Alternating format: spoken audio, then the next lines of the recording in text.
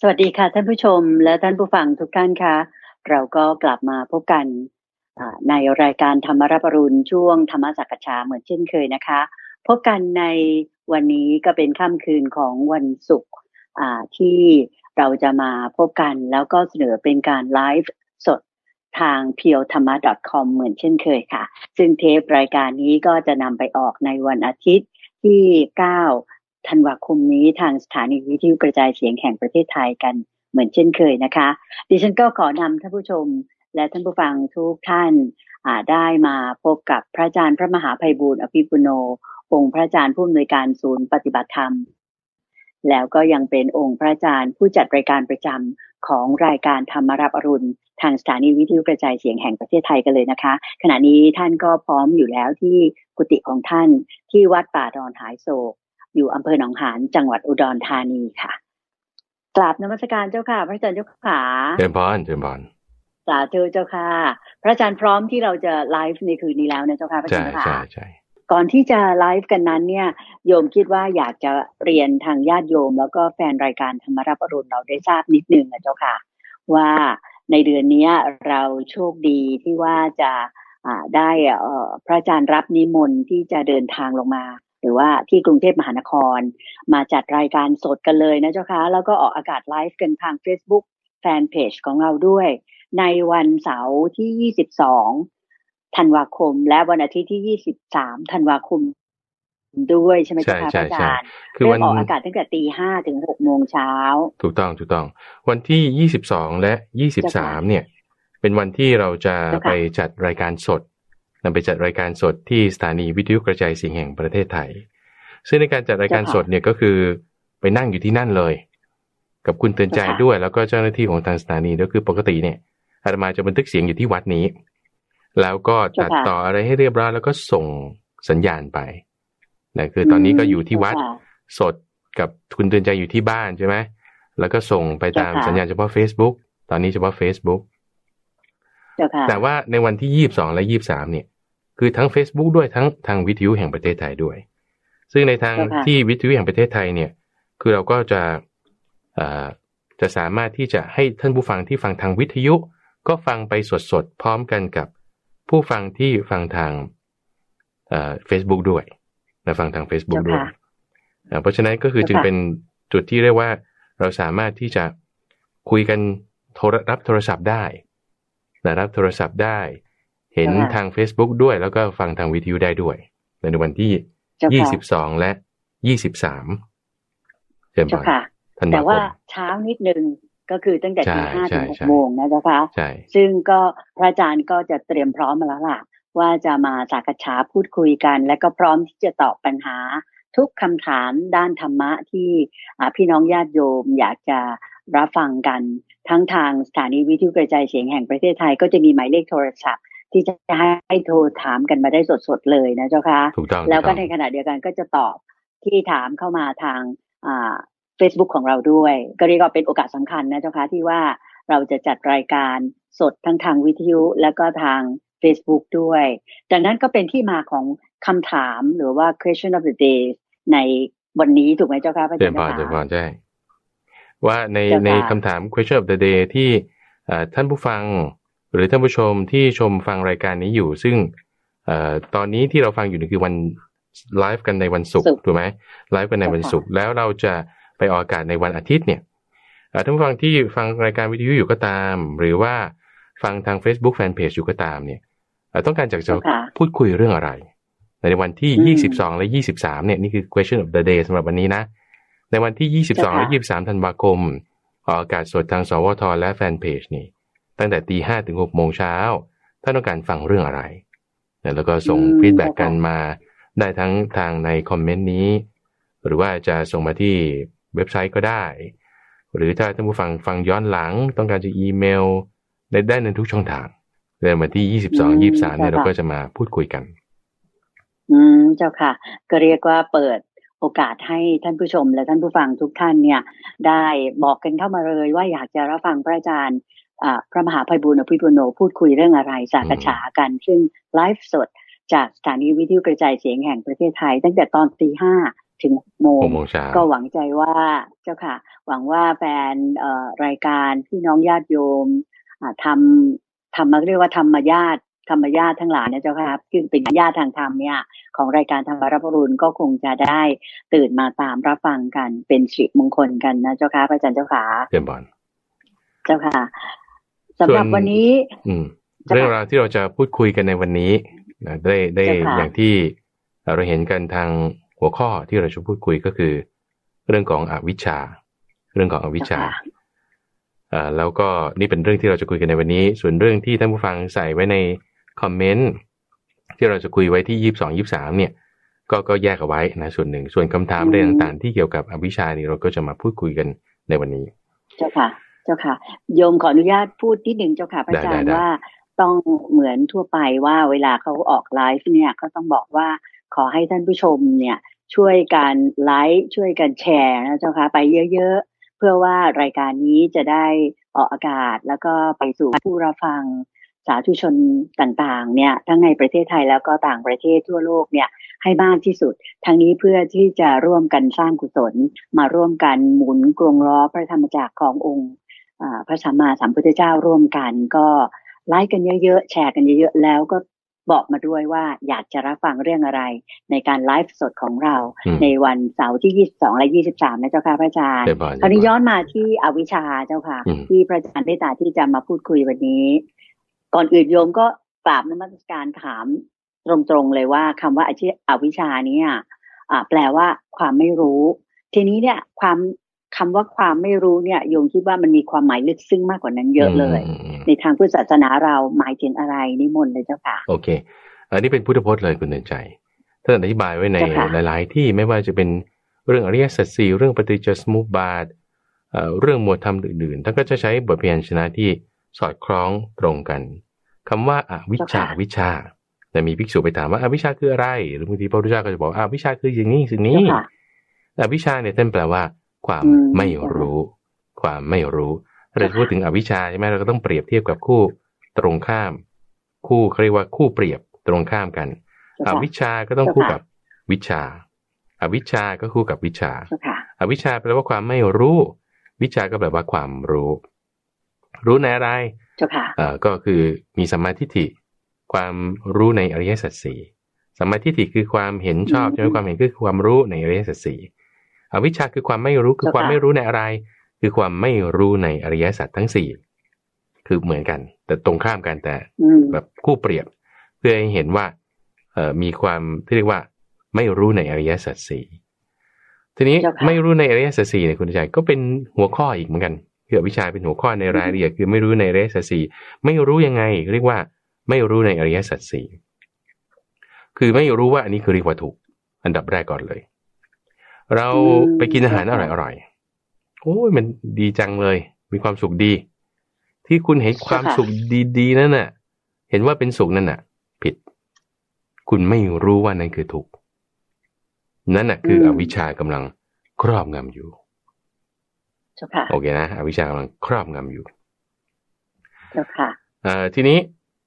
นอกจากเรื่องของทุกข์ยังเรื่องของตัณหาสมมติว่าเราอยากที่จะได้กระเป๋าใบนี้รถคันนี้บ้านหลังนี้ความสำเร็จเท่านี้เงินเท่านี้เราอยากได้เงี้ยเราอยากได้ไอ้ความอยากนี่เป็นเหตุของความทุกข์ความอยากนี่มันต้องละนะแต่ทำไมเราดันมีมากขึ้นยิ่งมี passion ยิ่งมีความทะเยอทะยานยิ่งมีความอยากมากยิ่งมีความต้องการมากทำไมมันมากขึ้นก็ยิ่งทุกข์ใช่ไหมเจ้าค่ะยิ่งทุกข์แต่ว่าเราไม่รู้ว่าความอยากเนี่ยมันต้องละแต่เราดันเจริญความอยากอย่างเงี้ยแสดงว่าคุณไม่รู้เพราะฉะนั้นเนี่ยก็มีครูบาอาจารย์ที่ท่านแยกแยะอวิชชาคือโดยพุทธพจน์เนี่ยนะท่านก็จะแยกอวิชชาไว้เป็น4อย่างไม่รู้ในทุกข์สมุทัยนิโรธแล้วก็มรรคเช่นบางทีการที่จะทำความเจริญขึ้นอย่างใดอย่างหนึ่งในชีวิตเราดันไปโกงอย่างเงี้ยนะตัณหาดันทำให้มากกิเลสดันทำให้มากไอ้ที่ว่าเป็นความไม่โกงไม่ขโมยเราดันไม่ทำที่คุณทำไม่ได้หรือรู้แต่ไม่ทำแสดงว่าคุณไม่ได้เจริญมรรคการที่เราไม่ทำนั้นคืออวิชชา คือความไม่รู้เพราะฉะนั้นมันครอบงำเราอยู่ในทุกๆด้านถ้าเราทำผิดพลาดอะไรจากกิจที่ควรทำในอริยสัจสี่นั่นแหละคือความไม่รู้คืออวิชชาแล้วเจ้าค่ะในนัยที่หนึ่งนะอวิชชาหมายถึงความไม่รู้ในอริยสัจสี่ความไม่รู้ในอริยสัจสี่ทีนี้อวิชชาเนี่ยก็จะมีการแจกแจงแยกแยะแบ่งเป็นส่วนๆไปอีกหลายอย่างการแยกแยะแบ่งเป็นส่วนๆไปอีกหลายอย่างนี่อย่างเช่นว่าอวิชชาพูดถึงตัวเดียวคือความไม่รู้นี่คือหนึ่งอวิชชาแยกเป็นสี่คือความไม่รู้ในทุกข์สมุทัยนิโรธมรรคอวิชชาในนัยยะของที่ถ้าจะไม่ผิดก็จะมาในวิสุทธิมรรคในวิสุทธิมรรคท่านจะแยกเป็นอวิชชา8อย่างอวิชชา8อย่าง4อย่างแรกก็คือความไม่รู้ในอริยสัจสี่นั่นแหละอีก4อย่างถัดมาก็คือความไม่รู้ในส่วนที่เป็นอดีตไม่รู้ในส่วนที่เป็นอดีต2ไม่รู้ในส่วนที่เป็นอนาคตไม่รู้ในส่วนที่เป็นอนาคตถัดมาคือความไม่รู้ในส่วนทั้งที่เป็นอดีตและอนาคตแล้วข้อที่4ทั้ง2อย่างใช่คือความไม่รู้ในปฏิจจสมุปบาทความไม่รู้ในปฏิจจสมุปบาท4อย่างนี้รวมกับความไม่รู้ในอริยสัจสี่รวมกันเป็น8อย่างรวมกันเป็น8อย่างซึ่งใน8อย่างรวมกันเนี่ยก็เรียกว่าอวิชชา8ทำให้อาตมาเนี่ยต้องการจะมาคุยเปรียบเทียบว่าบางทีเขาเห็นคำว่าวิชา8คุณใจเคยได้ยินคำว่าวิชา8นะเจ้าค่ะวิชา8เนี่ยก็คือความรู้ด้านปัญญา8อย่างนั่นไล่มาตั้งแต่อิทธิวิธีเรื่องวิปัสสนาเรื่องการที่มีตาทิพย์มีหูทิพย์จนกระทั่งถึงอาสวัคยญาณนี่8อย่างแล้วอาตมาได้เคยมาพูดเรื่องวิชา8นี้ไปละทีนี้ก็เลยเพื่อที่จะให้มันเป็น8เหมือนกันเนี่ยก็จึงพูดถึงอวิชชา8นี่คือเป็นสมมติฐานของตัวอาตมาเองนะที่ทำไมก็ถึงยกเรื่องอดีตอนาคตทั้งอดีตและอนาคตและปฏิจจสมุปบาทเสริมขึ้นมาคู่กันกับเรื่องของอริยสัจสี่ความไม่รู้ในนั้นจึงเป็นอวิชชา8อย่างแต่ว่าโดยพุทธพจน์ในข้อนี้ไม่มีเจ้าค่ะทีนี้นอกจากเรื่องของอวิชชาคือความไม่รู้เนี่ยนะเราต้องมาทำความเข้าใจจุดหนึ่งก่อนว่ามันครอบงำเราอยู่ตรงไหนมันครอบงำเราอยู่ตรงไหนต้องการให้ท่านผู้ฟังท่านผู้ชมเนี่ยคิดตามกันไปด้วยต้องการให้คิดตามกันไปด้วยถ้าสมมติว่าเราเปรียบเทียบสิ่งที่เรารู้สมมติว่าเราเปรียบเทียบกับสิ่งที่เรารู้เปรียบสิ่งที่เรารู้เนี่ยสมมติว่ามันเล็กๆเท่านี้เท่ากับลูกปิงปองข้างในคือสิ่งที่เรารู้ข้างนอกคือสิ่งที่เราไม่รู้ในข้างในคือสิ่งที่เรารู้ข้างนอกคือสิ่งที่เราไม่รู้ใช่ป่ะคุณก็ไปเรียนความรู้จากเท่าที่มันเท่าลูกปิงปองเนี่ยมันก็ใหญ่เข้ามาเท่าลูกเทนนิสใช่ไหมข้างในคือสิ่งที่เรารู้ข้างนอกคือสิ่งที่เราไม่รู้เราก็ไปเรียนความรู้เพิ่มขึ้นอีกเช่นอ่านหนังสือเล่มนี้เพิ่มศึกษาถามจากผู้รู้ความรู้เราก็ใหญ่ขึ้นมาใช่ไหมจากเท่าปิงปองก็ใหญ่ขึ้นมาเท่าลูกเทนนิสจากเท่าลูกเทนนิสก็ใหญ่เข้ามาเท่าลูกเบสบอลถ้าลูกเบสบอลก็ใหญ่กว่าลูกเทนนิสหน่อยนึงใช่ไหมข้างในคือสิ่งที่เรารู้ข้างนอกคือสิ่งที่เราไม่รู้แต่ว่าเส้นรอบผิวของมันเนี่ยก็มากขึ้นแต่ว่าข้างในมันก็ยังเล็กอยู่ลูกเบสบอลมันก็ใหญ่กว่าลูกเทนนิสหน่อยนึงคุณก็ไปเรียนความรู้ขึ้นมาอีกเรียนความรู้ขึ้นมาอีกตอนนี้ก็ไปเรียนปริญญาทีนี้เรียนปริญญาตรีปริญญาโทใช่ไหมเรียนปริญญาโทเนี่ยโอ้ความรู้ก็กว้างขวางมากขึ้นจากที่เท่าลูกเบสบอลก็ไปเท่าลูกฟุตบอลเท่าลูกฟุตบอลก็ใหญ่ขึ้นมาอีกใช่ไหมข้างในคือสิ่งที่เรารู้ข้างนอกคือสิ่งที่เราไม่รู้ทีนี้ว่าความรู้ของเรามากขึ้นถูกป่ะเส้นรอบผิวของเนี่ยก็ขยายใหญ่เพิ่มขึ้นเราก็ไปเรียนความรู้อีกแหมเราเรียนความรู้จบปริญญาตรีปริญญาโทเอาไปเรียนเฉพาะทางไปเรียนสัมมนาเดี๋ยวนี้เขามีสัมมนากันเยอะแยะหมดสัมมนาออนไลน์สัมมนาออฟไลน์สัมมนาตามโรงแรมเอาไปเรียนสัมมนาอ่านหนังสือเล่มนั้นไปคุยกับกูรูคนนี้จากความรู้ของเราเนี่ยเท่ากับที่เท่าลูกฟุตบอลก็ใหญ่เท่ากับลูกอะไรบาสเกตบอลลูกบาสเกตบอลก็ใหญ่ขึ้นมาอีกนะใหญ่ขึ้นมาอีกข้างในคือสิ่งที่เรารู้ข้างนอกคือสิ่งที่เราไม่รู้เส้นรอบผิวนะคุณใจมันก็ใหญ่ขึ้นมาอีกเส้นรอบผิวเนี่ยข้างในคือสิ่งที่รู้ใช่ไหมข้างนอกคือสิ่งที่ไม่รู้ใช่ปะพอเส้นรอบผิวมันใหญ่ขึ้นมาเนี่ยเราก็สัมผัสกับสิ่งที่เราไม่รู้เนี่ยมากขึ้นเพิ่มมากขึ้นถูกไหมเพราะว่าเส้นรอบผิวเนี่ยมันมากขึ้นไง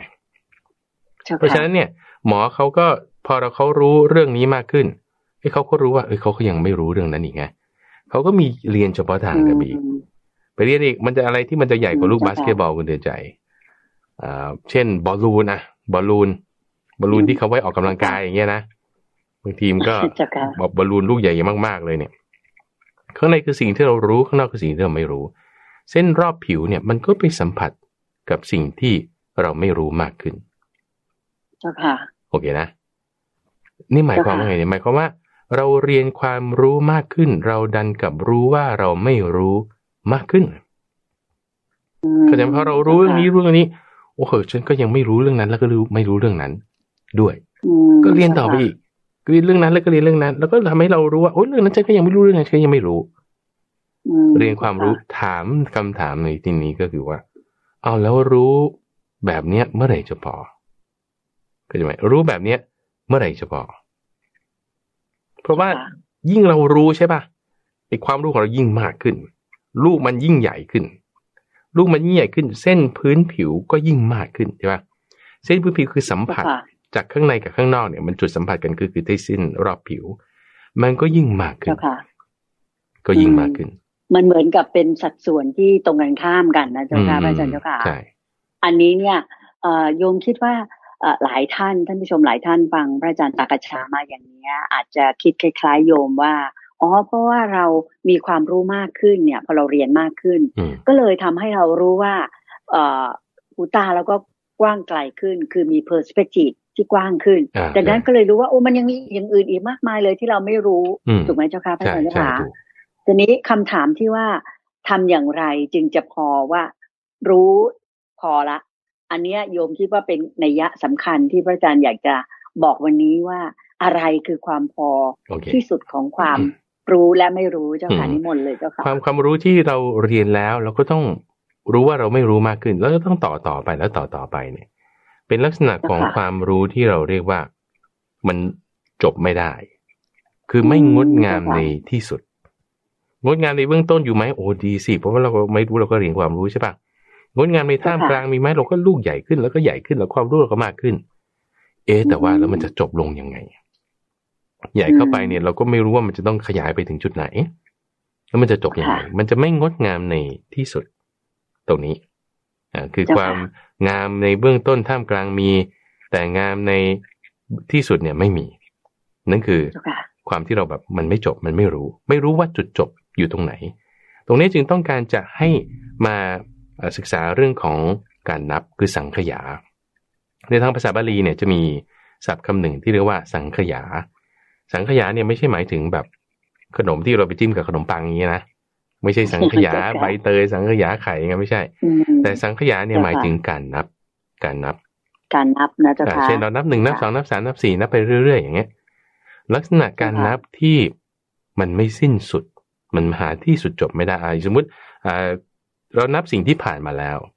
เช่นสิ่งที่ผ่านมาแล้วคุณอายุเท่าไหร่โอ้ฉันอายุ12ก็ผ่านมาแล้ว12ใช่ไหมเรานับได้นับจากจุดไหนนับจากจุดเกิด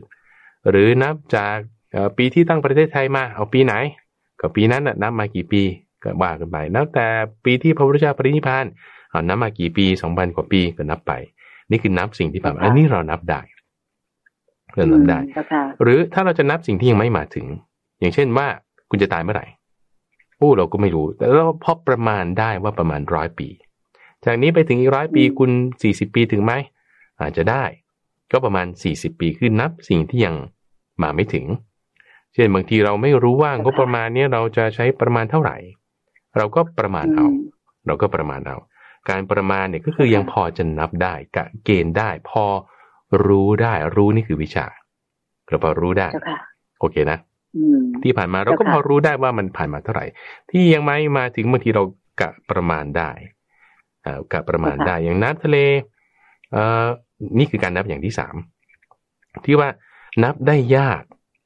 แต่ว่ายังอาจจะนับได้ถ้าคนมีความสามารถอย่างเช่นเราว่าน้ำในมหาสมุทรน้ำในมหาสมุทรใครจะไปนับได้ว่ามันกี่ลิตรนับได้ยากคือแต่นับได้ไหมถ้าจะนับก็พอนับได้เพราะปริมาณมันมีแค่นี้เท่าที่อยู่ในโลกก็คือเข้าใจไหมคือเท่าที่มันมีแต่บางทีมันมากอย่างเช่น ฝนที่เมล็ดฝนที่ตกตั้งแต่เช้าถึงเย็นวันนี้ในช่วงเวลานี้เนี่ยมีกี่เม็ดโอ้ยใครจะไปรู้ได้คือนับยากแต่มันมีช่วงที่แน่นอนภาษาอังกฤษเขาใช้คำว่า finite แต่ uncountable คือนับไม่ได้แต่มัน finite อย่างเช่นถ้าทางคณิตศาสตร์คือตรงนี้ต้องท่านผู้ฟังต้องพยายามทำความเข้าใจตามไปนะเพราะว่าเรื่องความไม่รู้กับความรู้มันใกล้กันนิดเดียวเหมือนเราปิดไฟอย่างเงี้ย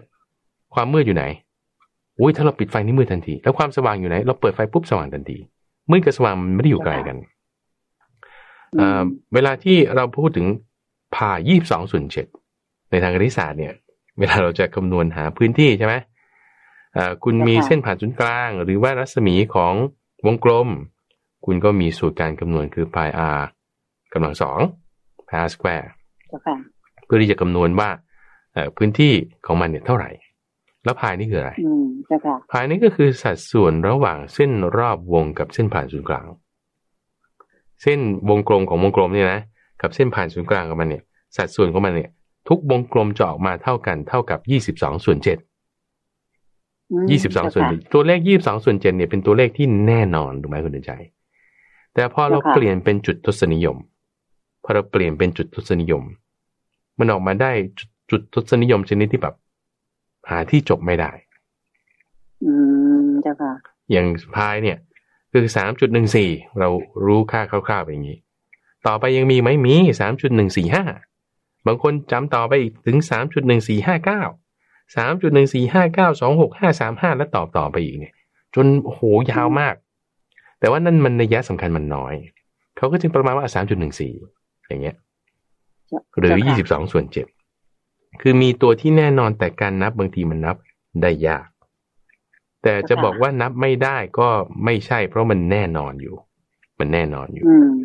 อันนี้ก็คือยังพอนับได้ยังพอนับได้คุณจะก็เคยการนับอย่างที่3นี่นะ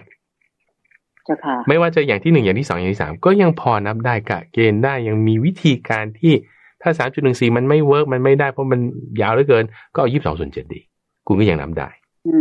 หรือการแบบลักษณะการนับแบบที่4คือการนับเนื่องการนับเนื่องเช่นเราบอกว่าประเทศไทยสิงคโปร์และมาเลเซียก็นับเนื่องในอาเซียน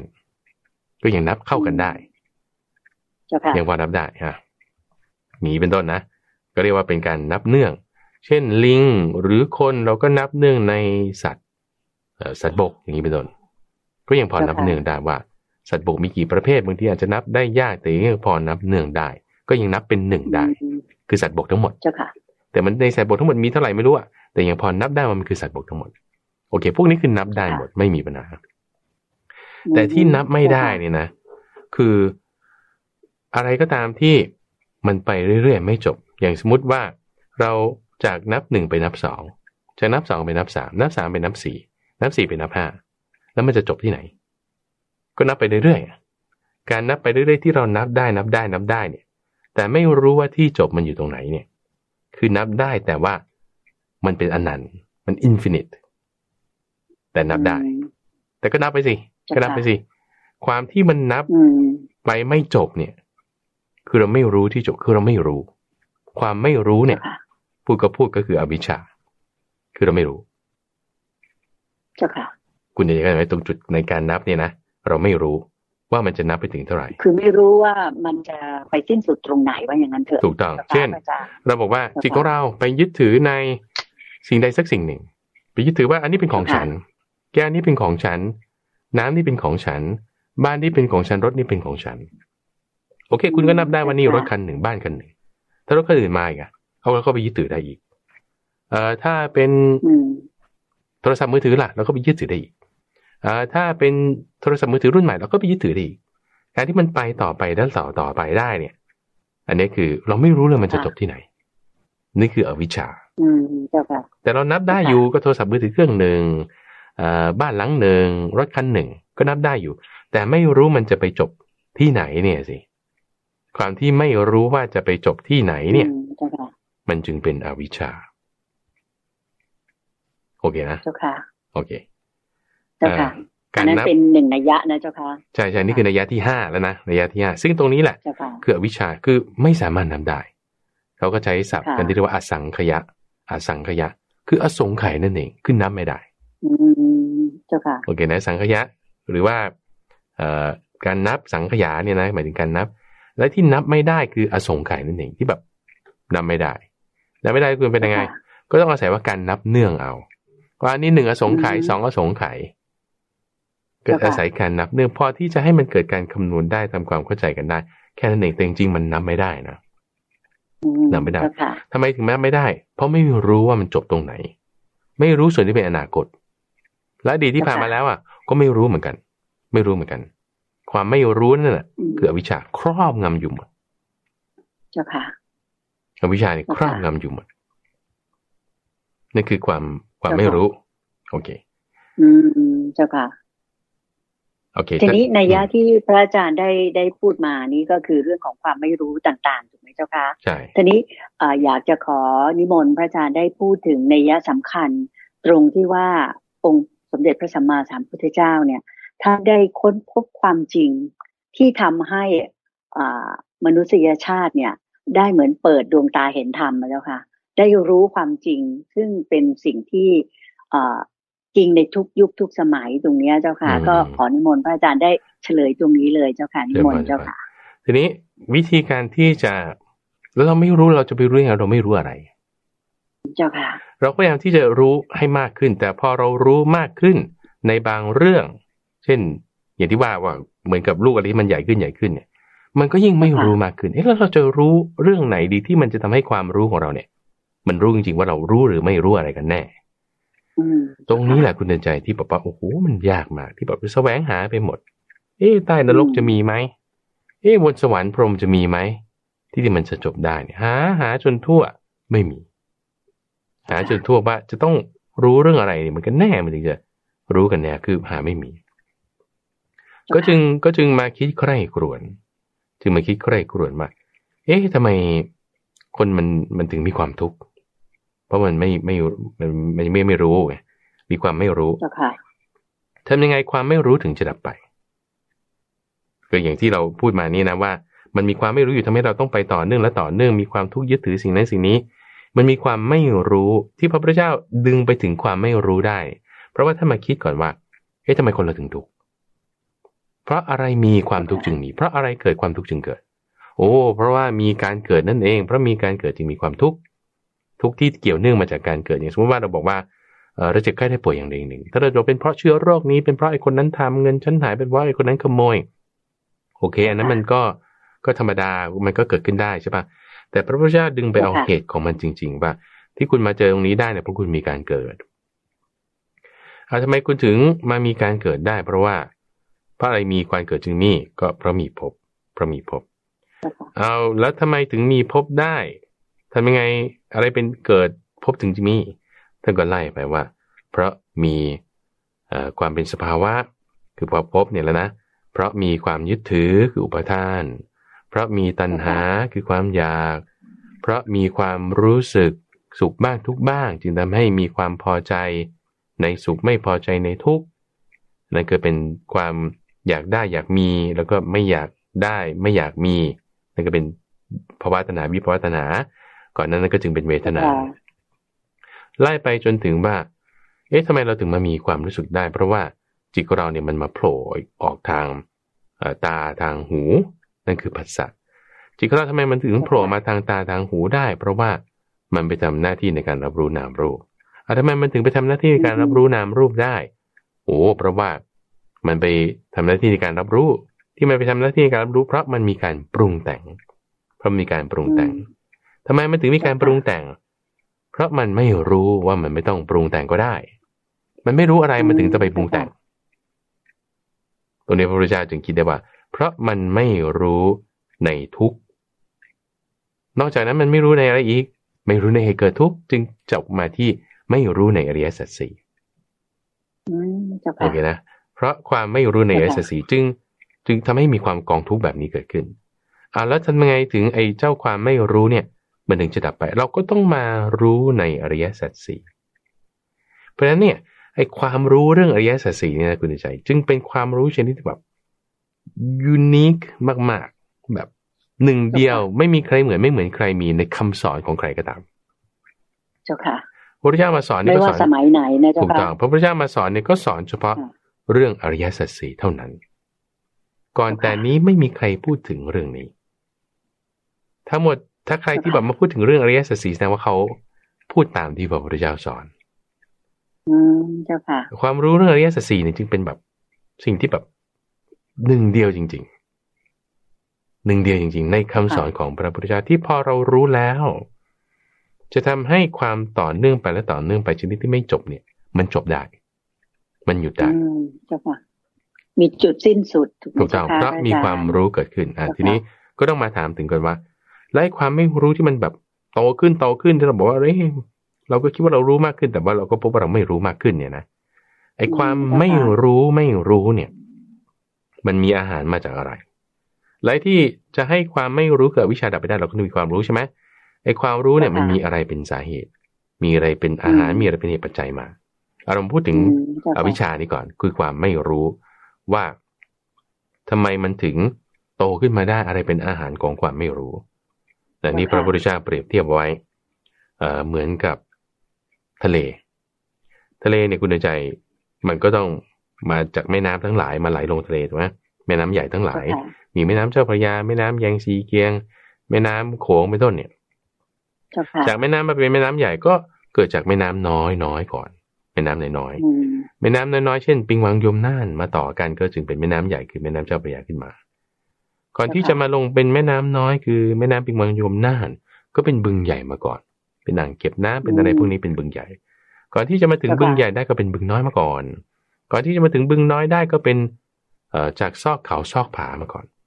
ก่อนที่จะมาถึงซอกเขาซอกผาได้ก็เป็นฝนที่ตกอยู่ตามภูเขานั่นแหละฝนที่ตกอยู่ตามภูเขาเนี่ยก็ทำซอกเขาซอกผาลำห้วยต่างๆให้เต็มไหลไปจนกระทั่งบึงน้อยบึงใหญ่แม่น้ำน้อยแม่น้ำใหญ่จนถึงทะเลเต็มขึ้นไม่ได้อวิชชานี่คุณใจเต็มขึ้นไม่ได้แม่น้ำใหญ่ของมันเนี่ยพระพุทธเจ้าบอกว่าคือนิวรณ์ห้าคือนิวรณ์ห้านิวรณ์ห้าเนี่ยเป็นอาหารของอวิชชาถ้าเราแบบว่ายังมีวิจิกิจฉาเอาตัวนี้ก่อนเลยเป้งๆเนี่ยนั่นอะไรนั่นเป็นยังไงไอ้ความสงสัยที่คุณมีต่อไปและต่อไปเนี่ยทำให้คุณไปสัมผัสกับสิ่งที่คุณไม่รู้มากขึ้นอวิชชามันจึงใหญ่ขึ้นเข้าใจไหมทำไมมีความเคลือบแคลงต่างๆใช่มีความเคลือบแคลงสงสัยอย่างพวกนักวิทยาศาสตร์เนี่ยไม่ลงใจใช่ทำไมเขาคิดทฤษฎีนั้นปุ๊บแล้วเขาก็รู้ว่าเขายังไม่รู้ว่านั่นอีกต่อไปเพราะเขามีวิจิกิจฉาบางคนก็จะเรียกชื่อดีๆว่า curiosity คือความแบบสนใจใส่ใจแต่มันต่างกันวิจิกิจฉาเนี่ยทำให้อวิชชาโตแต่ถ้าความสนใจใส่ใจนั่นคือวิมังสาคือจิตตะเป็นส่วนของมรรคคนละเรื่องกันเจ้าค่ะส่วนของมรรคเนี่ยมันจะต้องเฉพาะเจาะจงมาในมรรคแปดแต่ถ้าไม่ใช่เรื่องมรรคแปดใช่ป่ะคุณไปสนใจเรื่องอื่นที่ไม่ใช่มรรคแปดนั่นกลายเป็นวิจิกิจฉาทันทีออกนอกมรรคทันทีตรงนี้ต้องฟังให้ดีๆนะเอาใหม่นะสมมติเราเรียนความรู้อย่างใดอย่างหนึ่งใช่ป่ะมันน้อยๆเราก็ไปเรียนความรู้จนมันใหญ่ๆใช่ป่ะถ้าเรายังมีวิจิกิจฉาความสงสัยนั่นอะไรสิ่งที่เราไปสัมผัสกับสิ่งที่ไม่รู้มันมากขึ้นมันขยายใหญ่ขึ้นเจ้าค่ะโอเคนะพอขยายใหญ่ขึ้นปุ๊บอวิชชาของเราแบบกว้างขวางขึ้นออกไปเพราะอวิชชามีวิจิกิจฉาเป็นอาหารอวิชชาก็โตขึ้นโอเคเจ้าค่ะในทางตรงข้ามถ้าสมมติว่าเราบอกว่าฉันใส่ใจในการสักอย่างใดอย่างหนึ่งซึ่งมันไม่เหมือนกับวิจิกิจฉาบางคนบอกคุณจะต้องมีความสงสัยสิคุณจะต้องมีความใส่ใจสิซึ่งอันนั้นมันคือจิตตะอันนั้นคือวิมังสาในการที่จะพัฒนาปรับปรุงในการที่ทำให้ดีขึ้นในอะไรไม่ใช่เรื่องทั่วๆไปแต่ต้องเป็นเรื่องมรรคแปดกายวาจาใจคุณทำให้มันดียังจิตเป็นสมาธิไหมให้มาทางนี้มันจึงเป็นมรรคได้มันจะคนละทางกันโอเคพูดถึงนัยยะว่าอวิชชาเนี่ยมีนิวรณ์เป็นอาหารมีนิวรณ์เป็นอาหารนี่คือแม่น้ำใหญ่ของมันและแม่น้ำใหญ่เนี่ยมาจากแม่น้ำน้อยอะไรแม่น้ำน้อยมันก็คือทุจริต3ประการกายวาจาใจอันเป็นทุจริตนี่มันตรงกันข้ามกับมรรคเลยนะมรรคนี่คือกายวาจาใจอันเป็นสุจริตใช่ไหมถ้าเรามีกายวาจาใจอันเป็นทุจริตนิวรณ์ก็เจริญนิวรณ์เจริญอวิชชาก็เจริญโอเคเจ้าค่ะ จะมีอวิชชาเจริญมากขึ้นใหญ่ขึ้นใหญ่ขึ้นก็มีนิวรณ์จะมีนิวรณ์มากขึ้นใหญ่ขึ้นคุณก็มีทุจริต3ประการ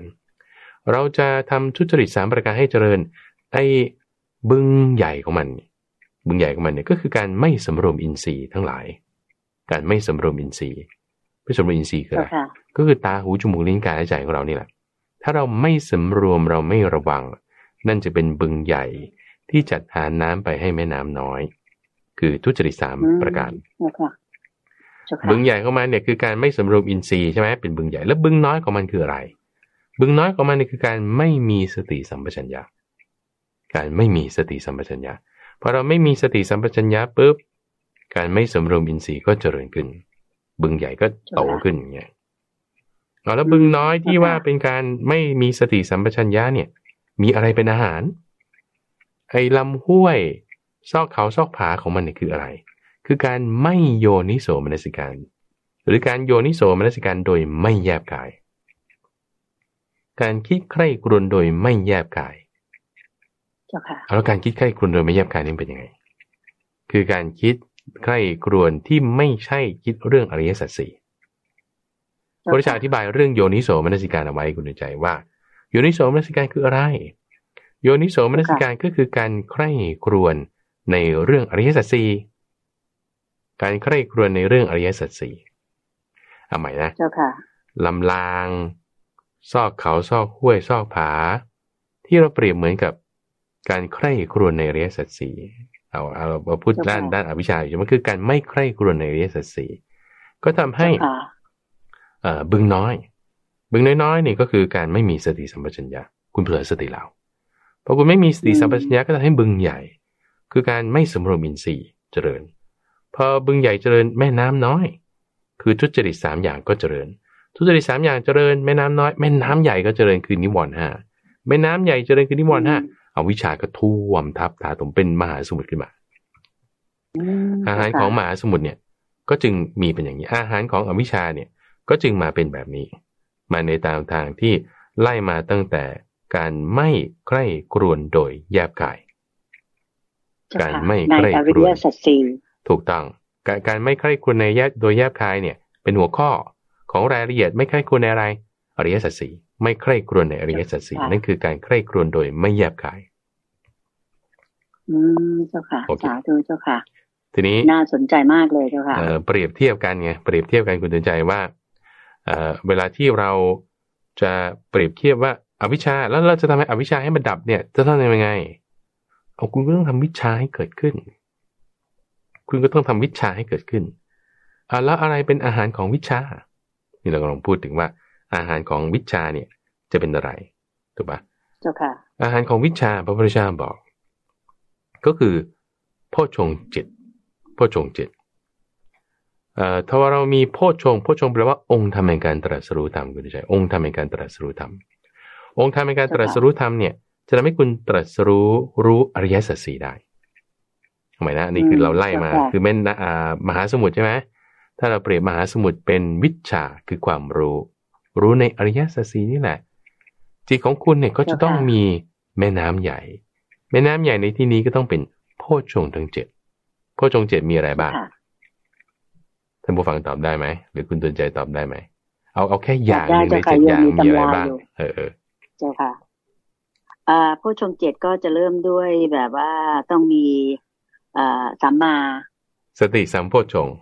สติสัมโพชฌงค์เจ้าค่ะสติสัมโพชฌงค์หรือธรรมวิทยาสัมโพชฌงค์ใช่เจ้าค่ะปีติสัมโพชฌงค์วิริยะสัมโพชฌงค์สมาธิสัมโพชฌงค์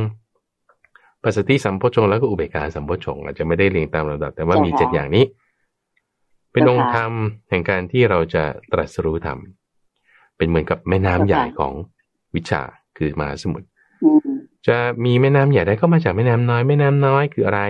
แม่น้ำน้อยในที่นี้คือสติปัฏฐานทั้งหลาย4อย่าง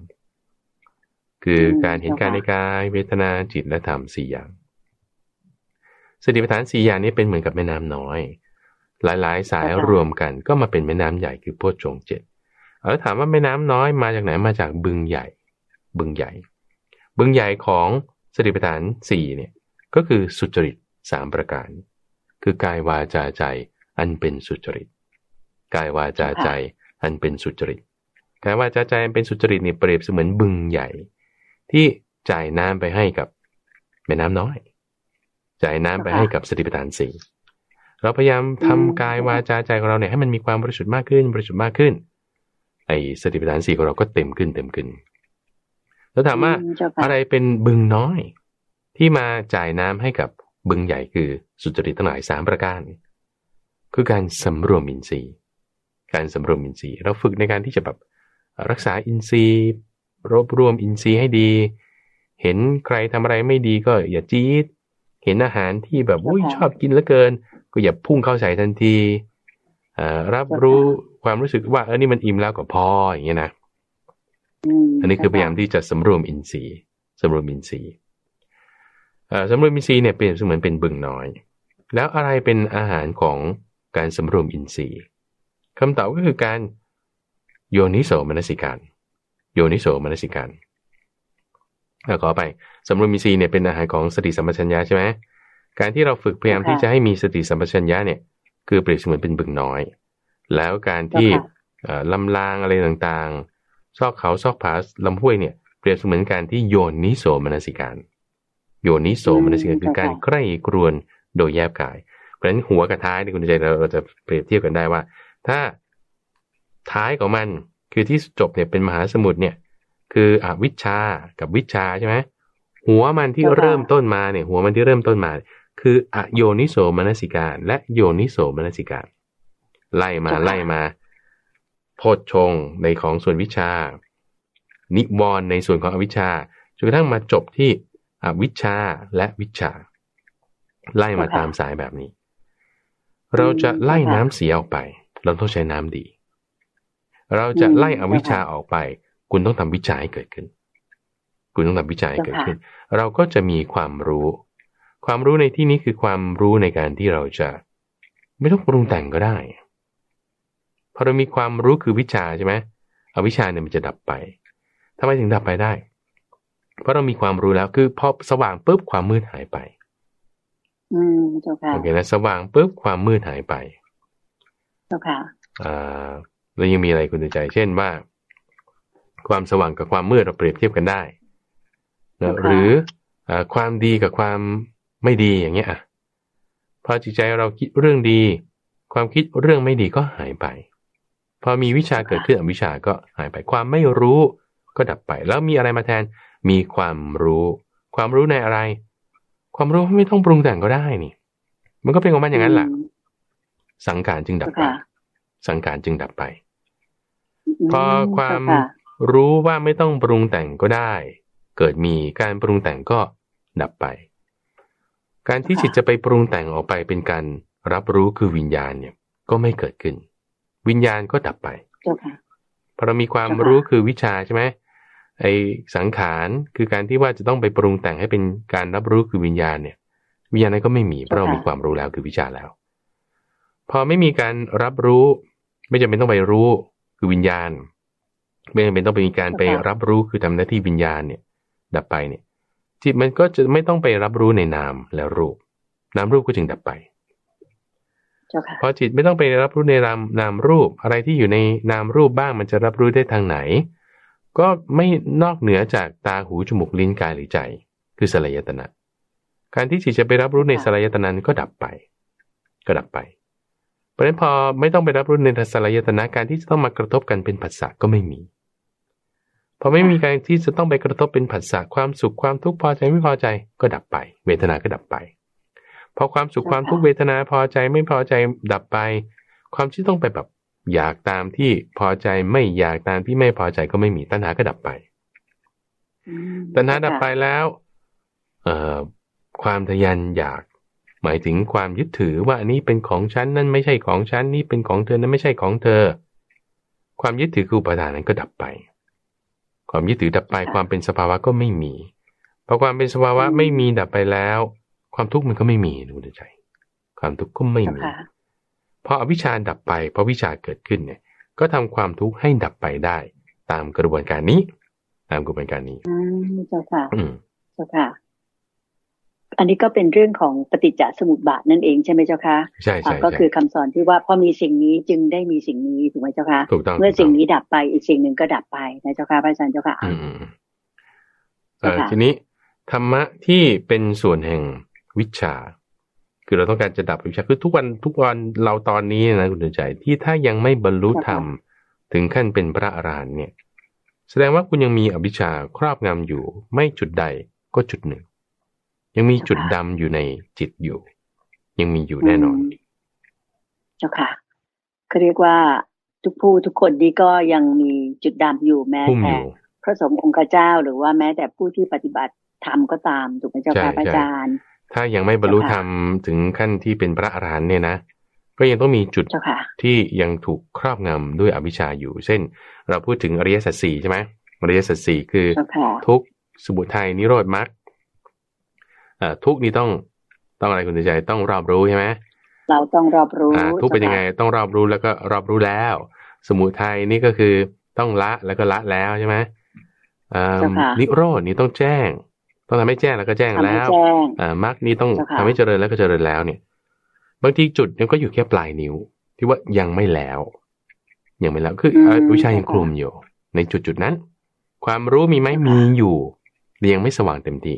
มีอยู่ไหนฉันรู้แล้วว่าขันธ์ห้ามันเป็นทุกข์ฉันรู้แล้วว่าตัณหานั้นเป็นเหตุเกิดทุกข์ฉันรู้ด้วยว่าตัณหาต้องละแต่ฉันยังละไม่ได้อยู่ตัวฉันรู้ว่ามรรคนี้ต้องทำให้เจริญแต่ฉันยังทำให้เจริญไม่ได้ความรู้มีไหมมีส่วนที่เป็นวิชามีส่วนที่เป็นสัมมาทิฏฐิมีส่วนที่เป็นโยนิโสมนสิการก็มีส่วนที่ยังทำไม่ได้มีไหมก็ยังมีอยู่ที่ยังโยนิโสมนสิการได้ไม่เต็มที่ยังเป็นอโยนิโสมนสิการอยู่เนี่ยก็มีเป็นอย่างนั้นพอเป็นอย่างนั้นแล้วก็ทำให้มันยังไม่เต็มเพราะฉะนั้นการที่บรรลุในบางขั้นก็จึงมีขั้นของผู้ที่จะออกสู่ทะเล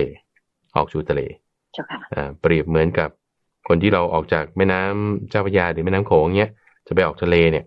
ก็ต้องเป็นไปตามลำดับขั้นทางที่จะไปสู่นิพพานก็ไล่มาตั้งแต่โสดาบันสกิทาคามีอนาคามีแล้วก็อรหันต์เป็นไปแบบนั้นเจ้าค่ะโอเคคุณเดชใจนี่ก็คือเรื่องราวของอวิชชาที่คิดว่าท่านผู้ฟังท่านผู้ชมก็คงพอทำความเข้าใจได้ในเบื้องต้นเนาะเจ้าค่ะคิดว่าจะมาตอบคำถามคิดว่าได้รับความกระจ่างมากเลยนะเจ้าค่ะมาตอบคำถามที่เกี่ยวกับอวิชชาพอดีใช่ของคุณป้าบุญโฮมคุณป้าบุญโฮมบอกถามมาว่า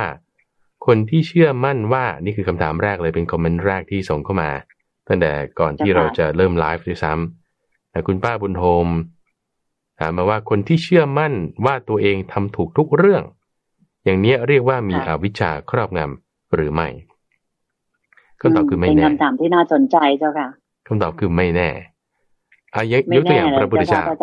ยกตัวอย่างพระพุทธเจ้าพระพุทธเจ้าเนี่ยเป็นสัพพัญญูผู้รู้หมดทุกอย่างทำถูกทุกเรื่องแล้วถามว่าท่านเป็นมีอวิชชาก็ไม่มีนะเพราะหมดแล้วแต่ถ้าคนที่คิดว่าคือตัวเองยังมีอวิชชาอยู่ก็อย่างกรณีของท่านพระพายะซึ่งเรื่องนี้ท่านผู้ฟังท่านผู้ชมเนี่ยจะได้ฟังในวันพรุ่งนี้ของทางรายการธรรมรับรุณเรื่องของท่านพระพายะเนี่ยคือคิดว่าตัวเองบรรลุแล้วคิดว่าตัวเองเป็นพระอรหันตสัมมาสัมพุทธเจ้าแล้วคิดว่าได้บรรลุแล้วเพราะฉะนั้นคิดว่าฉันทำถูกการนุ่งเปลือกไม้การที่แบบอยู่ปอนการที่คิดว่าการทำแบบเนี้ยทำตัวเองให้ลำบากเนี่ยมันเป็นลักษณะที่ถูกต้องแต่ว่ายังมีอวิชชาอยู่เต็มยังแบบไม่รู้จริงเพราะฉะนั้นก็คือจึงบอกไม่แน่ในกรณีไหนถ้ากรณีของสัมมาสัมพุทธะโอ้นี่ท่านก็ต้องรู้แน่นอนใช่ไหมก็เป็นจุดนี้ไปแต่ถ้าไม่ใช่สัมมาสัมพุทธะอันนี้ก็คือมีอวิชชาครอบงำแน่ละมากหรือน้อยก็แล้วแต่เจ้าค่ะก็เรียกว่าเป็นอย่างที่คุณป้าบุญโฮมถามมาก็คือว่าคนที่เชื่อมั่นว่าตัวเองเนี่ยรู้ทุกอย่างหรือว่ารู้ทุกสิ่งทุกอย่างเหนือกว่าคนอื่นเนี่ยน่าจะเกิดจากอคติส่วนตัวของเขาหรืออะไรอย่างนั้นถูกไหมเจ้าคะก็คือเกิดความไม่รู้นั่นเองว่าตัวเองเนี่ยจริงๆแล้วไม่ได้รู้อริยสัจสี่หรือว่ารู้ความจริงที่เป็นความจริงของโลกที่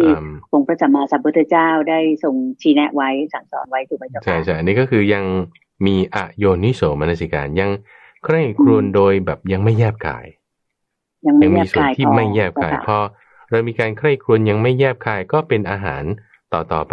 อย่างที่ว่าไปเนี่ยของอวิชชาของอวิชชาเกิดขึ้นได้เจ้าค่ะมีอีกคำถามหนึ่งคุณใจจากคุณรักแท้ตัวเราถามมาบอกว่าถามว่าอย่างไรเจ้าค่ะที่มีคำพูดของพระพุทธเจ้าที่ว่าเพราะมีอวิชชาจึงมีสังขารเนี่ยมันหมายความว่ายังไงเพราะมีอวิชชาจึงมีสังขารก็อย่างที่พูดไปเมื่อสักครู่นี้อวิชชาในที่นี้หมายถึงความไม่รู้ว่าเราไม่ต้องปรุงแต่งก็ได้มันจึงไปมีการปรุงแต่งจึงมีสังขารพอเรามีความรู้คือวิชาเกิดขึ้นในอริยสัจสี่เพราะคุณรู้ในอริยสัจสี่นะคุณใจเราไม่ต้องปรุงแต่งก็ได้การปรุงแต่งนั้นก็จะดับไปทำไมถึงดับไปเพราะความไม่รู้ว่าไม่ต้องไปปรุงแต่งก็ได้ดับไปความไม่รู้นั่นคืออวิชชาดับสังขารก็ดับก็คือที่อธิบายเนี่ยมันต่อเป็นคู่กันไปเนี่ยคือจุดที่เรียกว่าเพราะมีอวิชชาจึงมีสังขารอย่างที่บานี้เนี่ยนะเจ้าค่ะไม่แน่ใจว่ามีคำถามของท่านผู้ฟังที่เกี่ยวกับเรื่องของการอวิชชานี้อยู่หรือไม่นะถ้ามีก็คิดว่าสามารถที่จะส่งถามกันมาได้อย่างไรก็ตามเจ้าค่ะก็มาดูหน้าจอแล้วกันนะเจ้าค่ะพระอาจารย์เจ้าค่ะว่าพอจะมีคำถามหรือไม่ตอนนี้เวลาเราเหลืออยู่ประมาณสัก 5-6 นาทีนะเจ้าค่ะพระอาจารย์สำหรับหน้าจอของโยมนี่ก็จะมีโดยมากจะกราบนมัสการมาทักทายมาเจ้าค่ะไล่มาจากตั้งแต่แรกเลยนะจะมีท่านผู้ฟังหลายๆท่านเลยทีเดียวที่เซฮัลโหลมาส่งทักทายมาเจ้าค่ะจากตั้งแต่แรกมาเลยเนี่ยเช่นคุณหนุ่ยทัศนัยอย่างนี้เป็นต้นนะคุณนัทซึ่งในช่วงเนี้ยเราก็ขึ้นเป็นเขาเรียกว่าซับไตเติลให้ท่านผู้ชมที่ชมอยู่ทาง Facebook Live เนี่ยสามารถดูได้ว่ามีใครที่ส่งข้อความเซฮัลโหลอะไรกันมาสามารถส่งมาทางนี้ได้แล้วก็จะเปิดให้ดูกันมาตลอดอยู่แล้วที่เราพูดคุยกันมานี้เจ้าค่ะก็เรียกว่าเป็นอินเทอร์แอคทีฟอย่างหนึ่งการที่มีปฏิสัมพันธ์ระหว่างผู้ชมกับทางรายการของเราซึ่งออกอากาศไลฟ์อยู่ในขณะนี้เจ้าค่ะเจ้าค่ะก็มีลูกศิษย์ลูกหาถามเข้ามาเยอะเลยเจ้าค่ะโอเคมีเข้ามาเยอะมีจุดหนึ่งคุณใจที่คิดว่าจะเป็นการสรุปในเรื่องที่เราพูดคุยกันในวันนี้ในหัวข้อที่เราเรียกว่าอวิชชาเจ้าค่ะเราจะทำอวิชชาให้ดับหายไปได้เราต้องทำวิชาให้เกิดขึ้นเจ้าค่ะมันก็ดันกันอยู่อย่างนี้สู้กันอยู่บางทีวิชาความรู้ที่เรารู้มามีมาบางทีมันหย่อนลงบางทีเราแบบอ่อนแอในจุดนั้นจุดนี้มันใคร่ครวญโดยไม่แยบคายพบเพื่อนชั่วมีทุจริต3อย่างทุจริต3อย่างอวิชชาก็แข็งแรงขึ้นวิชาก็อ่อนแรงลงมันก็สู้กันมาคนดีกลับกลายเป็นชั่วก็มีถูกเพื่อนชั่วลากไปคนชั่วกลับกลายเป็นดีก็มีตัวอย่างเช่นท่านอหิงสกะอย่างเงี้ยเป็นคนดีมากเลย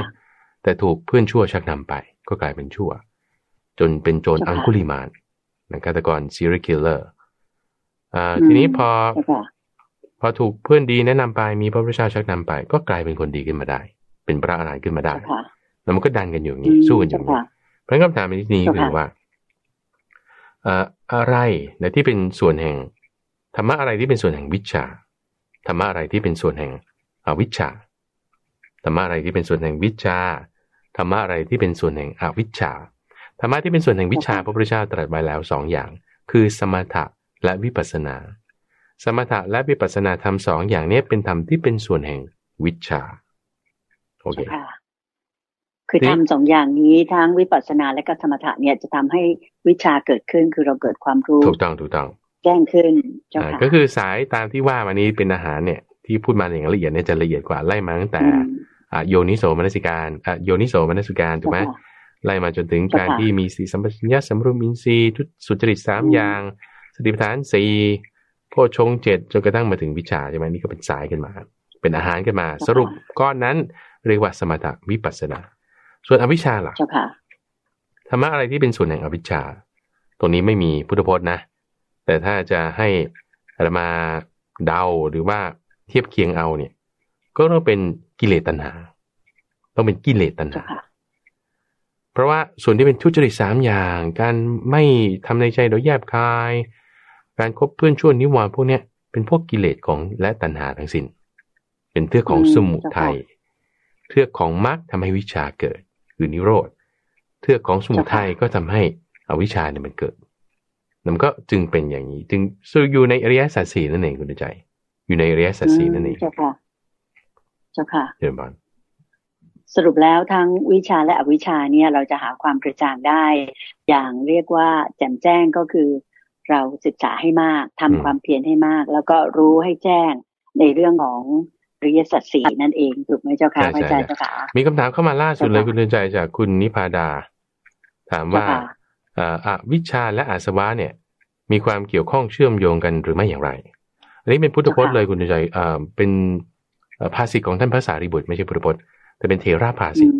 ท่านพระสารีบุตรเนี่ยบอกว่าอวิชชาเนี่ยย่อมมีเพราะอาสวะเป็นเหตุให้เกิดเพราะอาสวะเป็นเหตุให้เกิดเพราะฉะนั้นจริงๆตะกี้ที่ถ้าจะพูดว่าธรรมะที่เป็นส่วนแห่งอวิชชาเนี่ยก็ต้องพูดถึงอาสวะและตัณหาอาสวะและตัณหาอาสวะเนี่ยคือการสะสมการสั่งสมการสะสมสั่งสมของอะไรของการที่เรากระทำอะไรสักไปอย่างใดอย่างหนึ่งแล้วมันสะสมเอาไว้การสะสมนั้นน่ะเป็นอาหารเป็นเหตุให้เกิดอวิชชาได้เกี่ยวเนื่องกันมาอย่างนี้คิดว่าถ้าต้องการจะทราบในรายละเอียดในเรื่องนี้เนี่ยคิดว่าเราอาจจะมาพูดกันในช่วงที่เราไลฟ์กันในวันที่22-23ก็ได้หรือว่าในตอนต่อไปในสัปดาห์หน้าที่เราจะพูดถึงเรื่องกิเลสตัณหาอาจจะมีการอธิบายเรื่องของอาสวะเพิ่มเติมอาสวะเพิ่มเติมดีมากเลยเจ้าค่ะเจ้าบ้านเจ้าค่ะพระอาจารย์เจ้าค่ะเสียดายมากเลยเวลาในรายการธรรมารับอรุณช่วงธรรมสักษาของเราในค่ำคืนวันนี้ทั้งที่เป็นไลฟ์สดนะเจ้าค่ะทาง Facebook แฟนเพจของ purethama.com แล้วก็ทางสถานีวิทยุกระจายเสียงแห่งประเทศไทยด้วยเนี่ยเวลาหมดลงแล้วเจ้าค่ะโยมขอนำญาติโยมทั้งหลายนะเจ้าค่ะลูกศิษย์ลูกหาของพระอาจารย์พระมหาไพบูลย์อภิปุโนและพระเดชพระคุณหลวงพ่อดร.สะอาดทิโตภโสกราบขอบพระคุณและกราบนมัสการพระอาจารย์มหาไพบูลย์อภิปุโนและหลวงพ่อดร.สะอาดทิโตภโสเพียงแค่นี้เจ้าค่ะพระอาจารย์เจ้าค่ะแล้วเราจะกลับมาพบกันใหม่ในการสักษาคราวหน้านะเจ้าค่ะขอกราบขอบพระคุณและกราบนมัสการลาเจ้าค่ะพระอาจารย์เจ้าบ้านสาธุเจ้าค่ะ